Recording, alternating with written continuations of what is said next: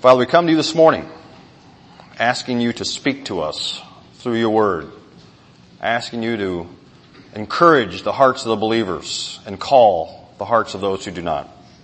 May everything said this morning honor and glorify you. And I ask this in Jesus' name. Amen. Last week, by way of short review, we examined verses 1 through 5 as we see one of the great trials ever in human history, in which God, through his prophet Micah, called the people of God to trial. And he brought forth a stinging indictment to them. And that indictment was that they had grown weary of him, frustrated, irritated with him. And he reminded them of his salvation for them, his salvific work of bringing them out of Egypt, and how he brought them and delivered them into the promised land, regardless of how they had treated him and how they had strayed so quickly after all they had saw him do and engaged in idol worship. He reminded them of his faithfulness and his covenantal promises that he did indeed deliver them into the promised land, and wanted them to remember the saving acts of the Lord. And this morning we review their response. But before we do, some of us in the room know the phrase, the $64,000 question. Back in the mid-50s, 1955 exactly, there was a TV show. Back when television was just becoming popular, not what it is today in our culture. It was still a new thing back then. And the concept of a game show, to us, we're so used to it, there's been tens of thousands of them it seems. The concept of a game show was still new. And a man came up with the idea of what is now we know as the $64,000 question show. Started in 1955. It took over America to the point where President Eisenhower would not allow interruptions so that he could watch the $64,000 question. It was just a series of questions. The more they escalated, the more important. We remember this in the modern version of Who Wants to Be a Millionaire, more than likely. I assume they stole it right out of this one. Every question gets ramped up and gets more and more complex till eventually you could win $64,000. I didn't look it up. I'd be curious what that is in today's monetary value when adjusted for inflation. But clearly that was a lot of money and it swept the nation. So much to the point where in our culture, even today, some 60 years later or so, we still hear the idiom, oh, that's the $64,000 question. Or now we just kind of round it up. That's the $1 million question. But that is where the origins of that comes from, is the $64,000 question. And what we see asked in verse 6, as we pick it up, is, of all $64,000 questions, the chief question of all. For the reaction to the people of God, hearing the stinging indictment, they come up with the question that separates all things, the question of all questions in our lives. With what shall I come before the Lord and bow myself before God on high? The question is simply, how is a man right with God? That's the question. A few weeks ago, or a few months ago now, I had breakfast with a man. We were both in a business engagement in the hotel the hotel restaurant. We're having breakfast. And the conversation migrated fairly quickly into church. And he was explaining his church, and I was talking about my church. And so I finally just simply asked him, so what does your church teach you on how is a man right with God? And you could have heard the Chinese gong in the background. Because the blank stare on his face, he had never thought of it. Folks, we can go to all the Lions clubs and Kiwanis clubs and Rotary clubs, and we can get our socialization all over the place. But that doesn't answer the most important question to man in this universe, which is, how is a man right with God? That is what the church seeks to tell and to declare. How is a man right with God? I think just by reading this response, we can tell the attitude of repentance has come from the people of God. For notice, there's no defiance. They're not defensive. They're not argumentative. They don't try to slough it off or explain themselves. When confronted with the reality that God has an indictment with them, their answer is, what can I do? what can I bring before you? And notice where they go. Their first question is, shall I come before him with burnt offerings? With calves a year old? Will the Lord be pleased with thousands of rams? Verse 7. With 10,000s of rivers of oil? Shall I give my firstborn for my transgression, the fruit of my body for the sin of my soul? Notice they immediately go to religious practice. Now, the first thing you kind of want to answer is yes, because they say, shall I come before him with burnt offerings, with calves a year old? Well, in reality, the answer is yes, because that was the sacrificial law, that burnt offerings were in their sacrificial system, that with calves a year old. It seems like you want to say yes, but you can tell by the attitude and how they're relaying it that they already know the answer is no. They say, shall I come to you with sacrifices? Even though we know that's what they were doing. But then you can kind of see the reply ratchet up as the prophet answers on behalf of the people. How about, is the Lord pleased with 1,000 rams? Or how about 10,000s of rivers of oil?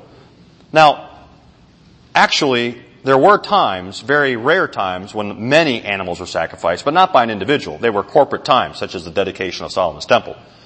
So immediately we leave reality and step into hyperbole, the idea of exaggerating to prove a point. Can I come before you with an offering? Well, how about if I bring a really big offering? How about 1,000 rams? How about 10,000 rivers of oil? Now, there were a few offerings that the Israelites brought that were simply what are called meal offerings or grain offerings. You didn't slaughter them. They were actually food offerings. And all of them required actually a mixture of oil. But oil back then was very expensive. It cost a lot of money. It was very precious. So it only required a little bit, a half cup to a cup maybe in our modern culture understand. But the reply is, how about 10,000 rivers of it? I mean, we love to go travel in North Carolina especially.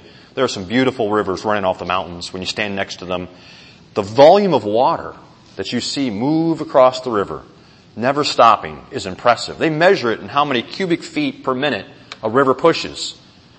And he's saying, the reply is saying, how about 10,000 rivers of oil?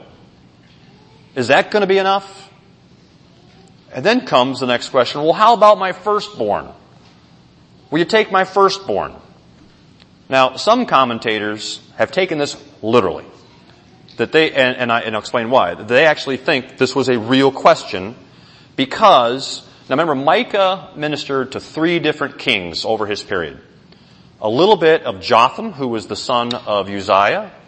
Most of his ministry was to a king named Ahaz, who was highly wicked. And then the last part of his ministry was a king named Hezekiah. More than likely, based on what I see here and the length of his ministry, this was happening during King Ahaz's rule.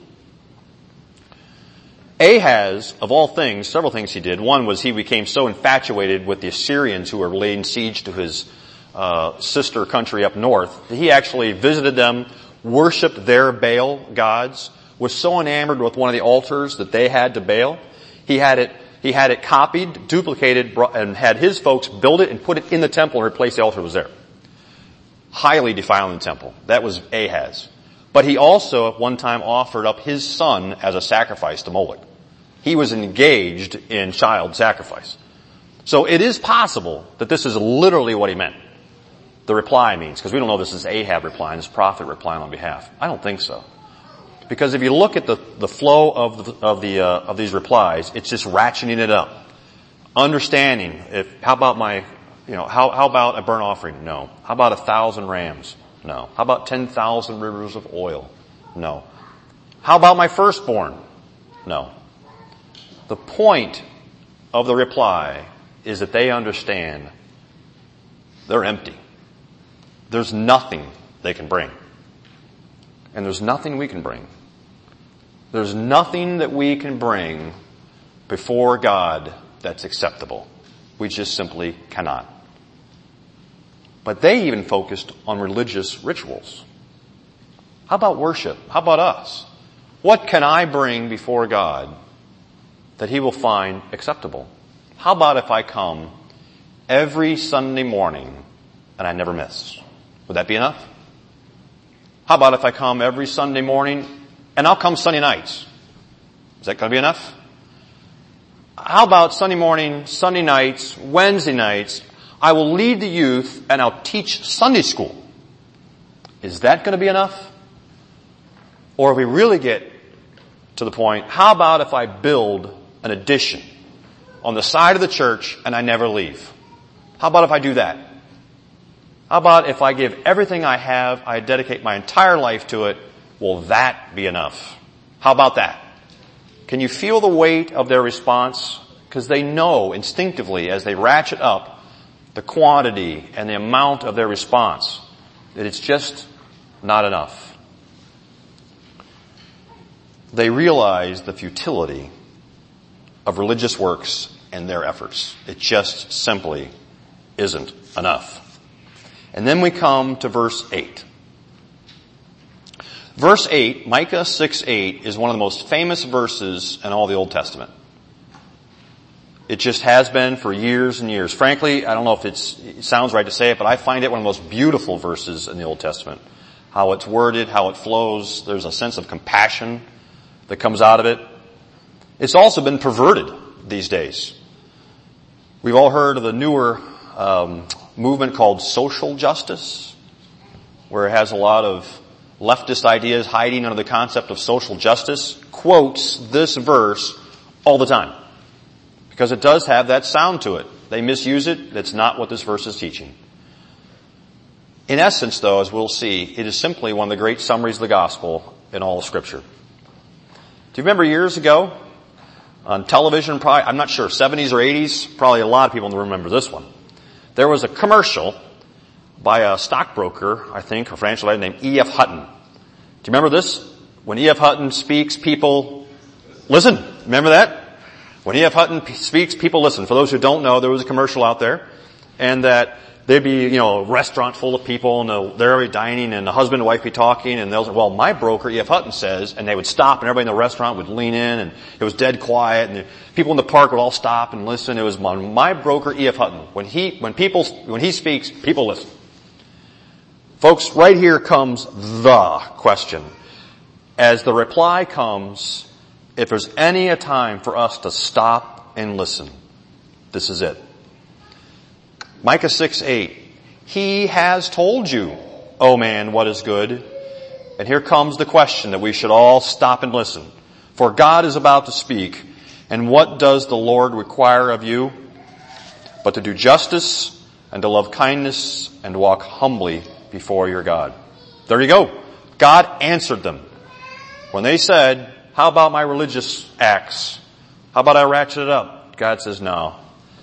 I've told you already. Here's what I require of you. We're going to look at this requirements in just two phases. The first perspective and somewhat of a very literal understanding of it. The second, we'll look at it with more of a discerning eye. So first comes the question, which I think is a very fair question when you look at it. Is God answering them with a works salvation after all? Because he's actually telling them what they can do. Do justice, love kindness, walk humbly. That's it. That's the list. Is he teaching works salvation? I'm going to make the assumption that we are all of a somewhat like-minded and that I shouldn't have to spend too much time on the fact that that is not what God is teaching. But we're reminded of ourselves in Ephesians 2:8-9, for by grace are you saved through faith. That faith is God's gift to us. That way we cannot boast. Salvation is not of works.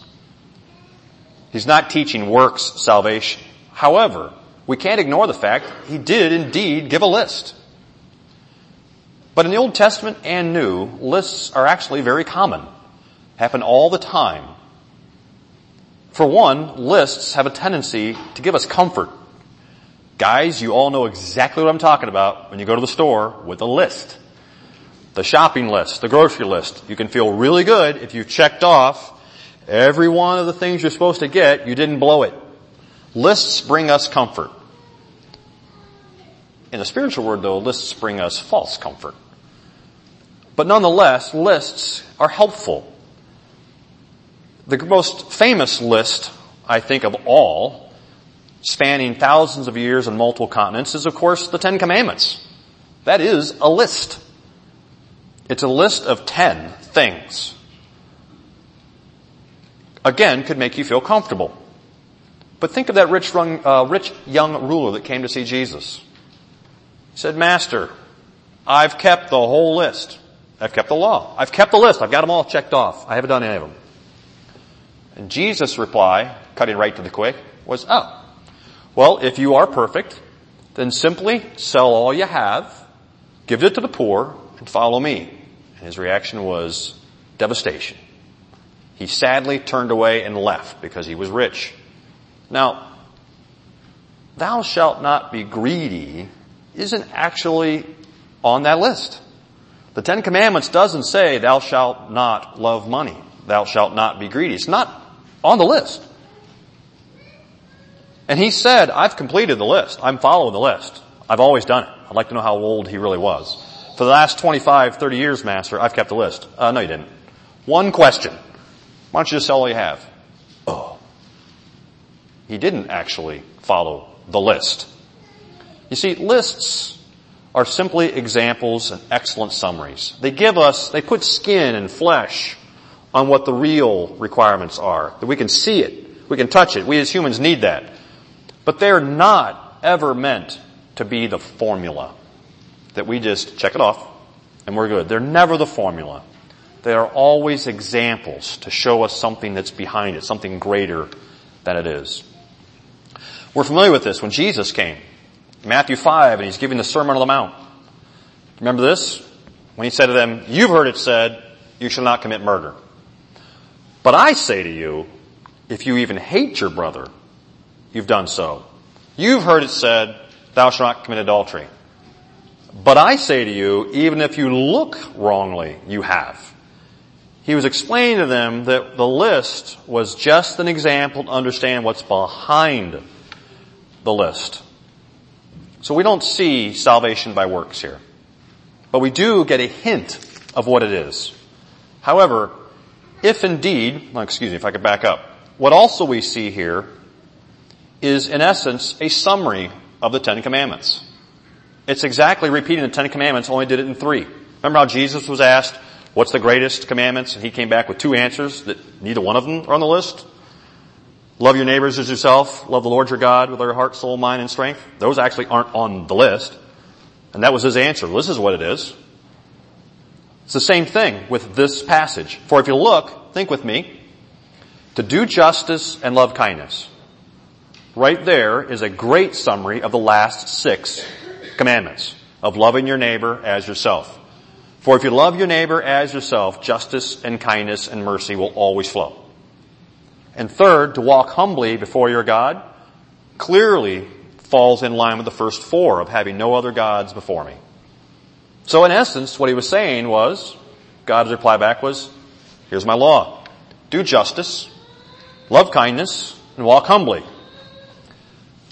But the problem with that is, if you're with me, that actually is somewhat frightening. Because we know you can't really keep the law. We can't. So was he replying back to them something that they can't do? So let's take a second look at it, and perhaps a little more of a discerning eye. First, he says to them, do justice. Now Scripture clearly and repeatedly drives home the point of justice as a godly characteristic, reflecting the very character of God. It's listed hundreds of times in Scripture, either we're just or unjust. It is all over Scripture. Giving out exactly what is deserved, both good or bad. We think of justice a lot of times strictly in a legal sense of something negative. But it's just as unjust to not pay a laborer his or her wage. Giving out exactly what is deserved, whether good or bad, reward or punishment, every time, exactly when, the exact amount, always. That's justice. That's also really hard, especially for fallen creatures such as us, to actually do justice always. The second, he says, love kindness. Now, depending on what translation you have, you might actually see this word rendered mercy. In the King James, for instance, it says love mercy. Depending on which translation, you'll see love mercy. That's because the word here, kindness and mercy, are used interchangeably all throughout Scripture. For instance, Psalm 136. Give thanks to the Lord, for He is good. And here is the same word for His steadfast love endures forever. The same word is mercy, the same word is kindness. It brings together a whole concept of compassion and kindness and love, which of course, if mercy is exercised, would be there. When we find ourselves doing what sometimes are often called acts of mercy, we refer to that, we're doing kindness and compassion. When somebody is less fortunate than us at any particular given time, and they're in need, and we have excess, and we meet that need, those are simply called acts of mercy, or acts of kindness. So so the prophet is saying, well, here's what God requires. Do justice. Give out everything that is needed exactly and appropriately every time. Be kind and compassionate and show mercy all the time, every time. Walk humbly before your God. Now, the word humbly alone is enough to go, uh-oh. Because that is mankind's kryptonite, if I could use a Superman reference. It is what kicked Satan out of heaven, pride. It is what caused Adam and Eve to fall, to be and to know as God does, pride, and it haunts all of us all the time. And the prophet says to walk humbly before God, knowing God is always and ever present before you. To structure your life, to structure your ways under submission, to always know He is the potter and we are the clay. That is to walk humbly all the time before God. The concept of walking, of course, isn't just step by step. The concept of walking is how you structure your entire life. It's used all the time in Scripture. Leviticus 26:3, if you walk in my statutes and observe my commandments. Deuteronomy 8:6, so you shall keep the commandments of the Lord your God by walking in His ways and by fearing Him. And of course, one of the more famous Psalms, Psalm 1, blessed is the man who walks not in the counsel of the wicked. For walking is how, in scriptural terms, is how we structure our entire life. It is who we are. And God says to walk humbly before your God. Now the Israelites, when they heard this is what God requires. These three things. If they were using a discerning ear, they were in a very bad spot. Because now they realized there is no hope.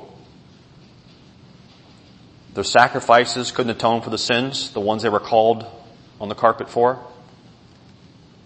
And God's standard isn't something that they actually can meet. Those three standards He gave, they can't meet it.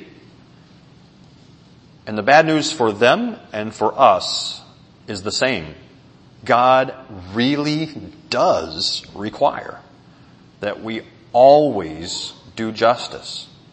He really does require that we always show kindness and mercy. He really requires us to always be humble. Turn with me to Matthew 5.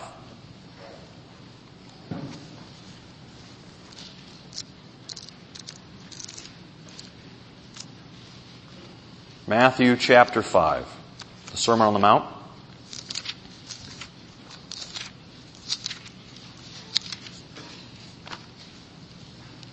And if you could scroll all the way to the bottom of the chapter. Verse 43. Again, this is where Jesus is explaining the depth of the law, its breadth, how much it covers, all facets of humankind. Listen to where he's in verse 43 when Jesus is referring to loving your enemies.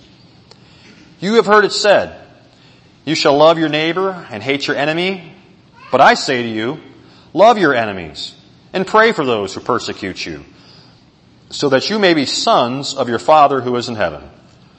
For He makes His sun rise on the evil and on the good, and sends rain on the just and the unjust. For if you love those who love you, what reward do you have?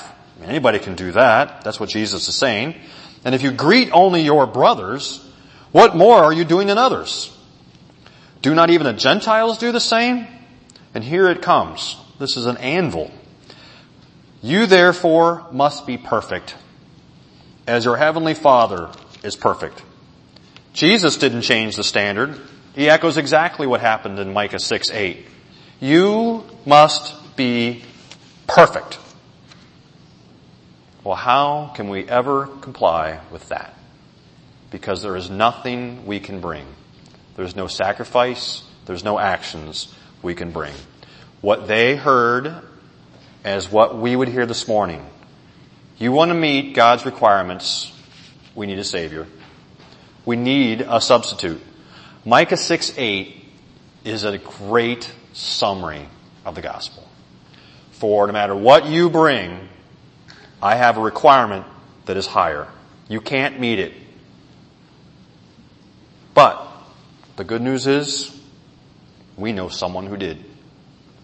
This morning, during our confession of faith, we talked about the doctrine of imputation. Big long word. Imputation. 4 syllables. That's tough for me to get out. I like 1 and 2 syllables. Imputation. 2 Corinthians chapter 5 is one of the great proof texts of this doctrine. And listen to 2 Corinthians. I'm hung up on that for some reason. For our sake, he made him to be sin, who knew no sin, so that in him we might become the righteousness of God. What Paul is saying is, hey, for our sake, God took your sin, imputed it onto Jesus. That's a legal term for legally put it to his charge. So that we could take his righteousness and put it on you. That's imputation. We can't walk humbly and do justice and show kindness all the time. But Jesus did. Romans 3:21. But now the righteousness of God has been manifested apart from the law. Although the law and the prophets, which is where we're reading today, bear witness to it, the righteousness of God through faith in Jesus for all who believe. We can't keep God's standards, but we know someone who did. And by believing in Jesus, his works are imputed to us. When God sees us, he sees the righteousness of Jesus. He sees someone who will walk justly and do kindness. Turn with me to Romans chapter 8.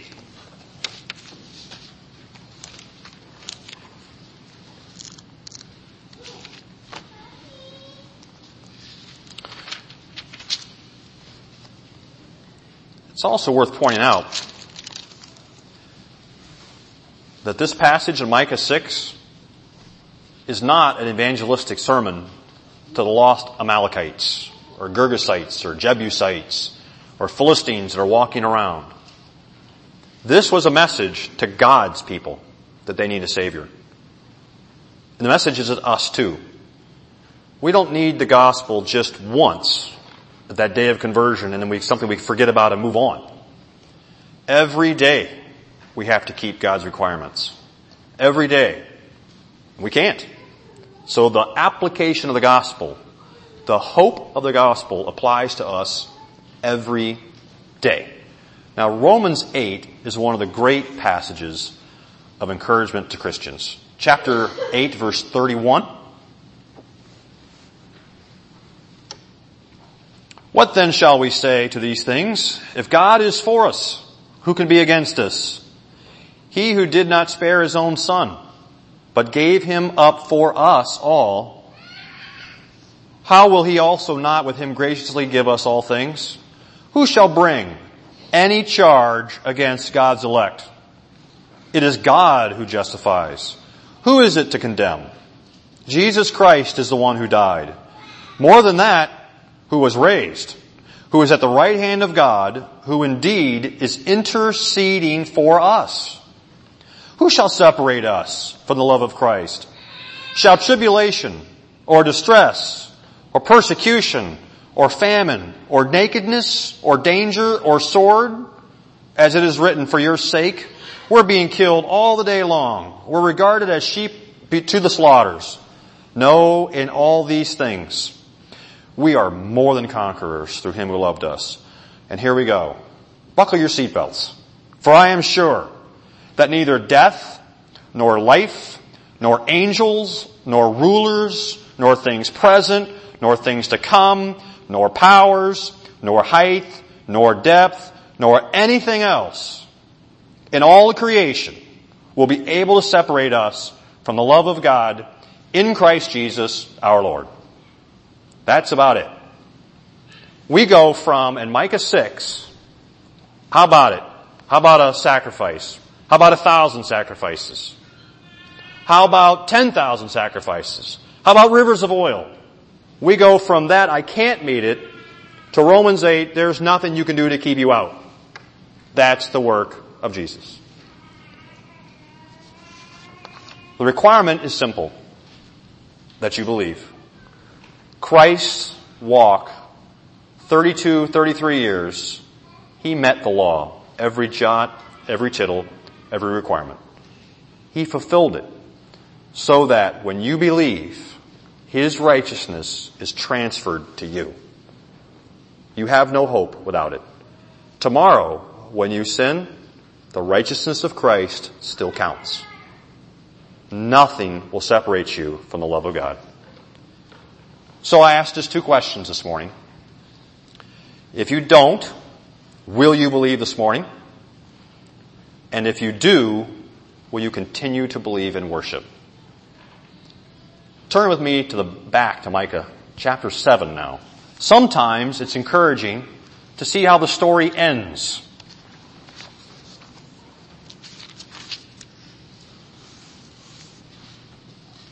Instead of just preaching what we see, let's take a look at how the story ends. It's my contention that their reply showed an attitude of repentance, that God told them what the requirements were, and I believe they understood it.